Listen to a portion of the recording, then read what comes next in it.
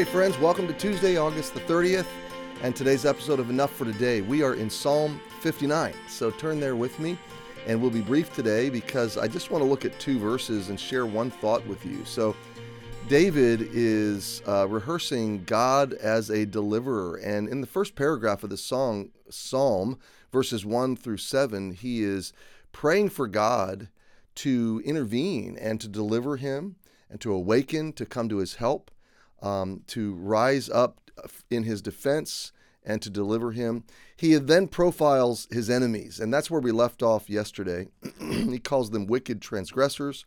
He says that the mighty have risen up against him. This is about Saul appointing spies to go to David's house and to spy him out and look for an opportunity to kill him. And so verses 6 and 7 just strike me that it's kind of funny language, but let's read it, and then I want to share one thought with you. They return at evening. So these spies are coming around his house in the evenings, in the dark. They make a noise like a dog.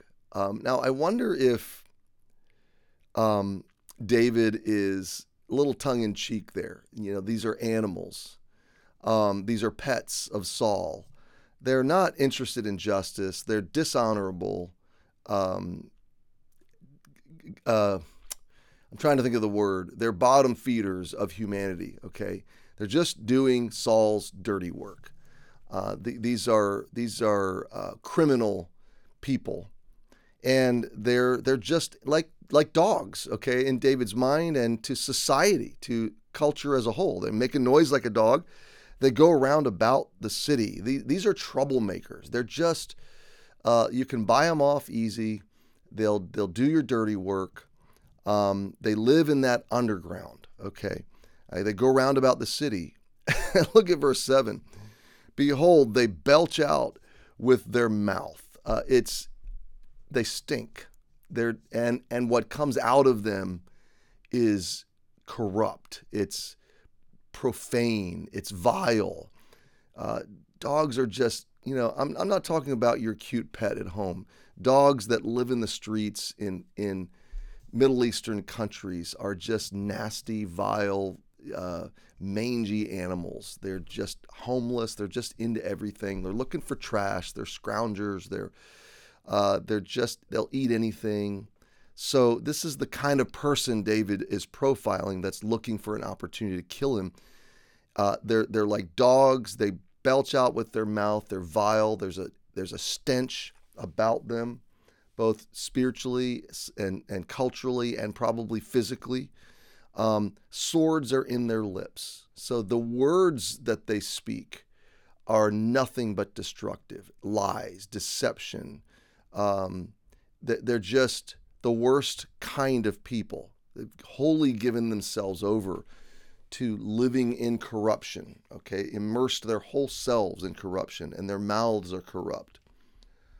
For who say they doth hear? Here's the bottom line of these people. They are godless. They're in their economy, in their morality, in their construct, their worldview is there is no God. So that leaves you with more, in modern terms, like an evolutionary model, an evolutionary worldview that it's survival of the fittest. It's dog eat dog. It's the strong eat the weak. And so these beings, these people, these spies have condescended to the lowest state of being as human beings.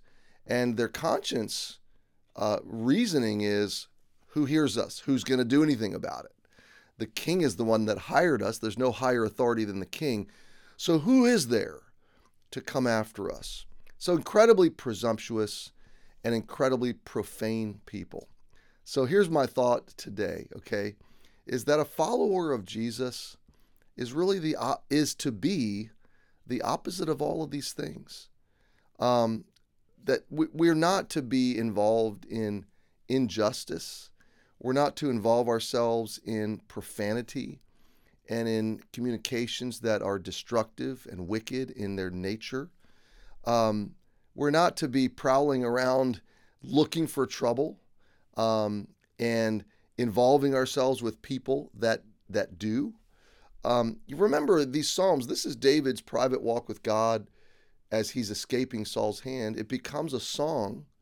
It becomes a teaching mechanism for the families of Israel for generations to come. And so David is really giving a good profile of a godless person. And any ancient Hebrew would have wanted to turn this around and said, this is what we don't do. This is who we don't become.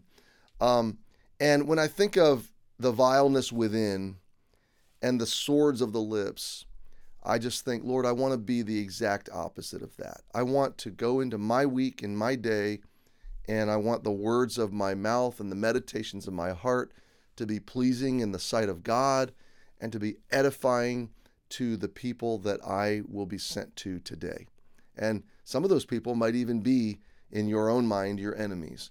But you've been given a mission to be the opposite of belching out with your mouth and swords in your lips and a conscience that's seared and a presumptuous spirit that says, nobody cares, nobody hears me. Listen, God does care. Every word you speak today, every meditation of your heart today matters to God, whether it glorifies Him, whether it edifies others, whether it magnifies Jesus. And so my challenge to you today is ask God's grace and God's Spirit to empower you to be the very opposite in profile of verses 6 and 7. So we'll park it there. Happy Tuesday. We'll pick it up tomorrow in verse 8, and we'll move forward into God the Judge. Have a great day.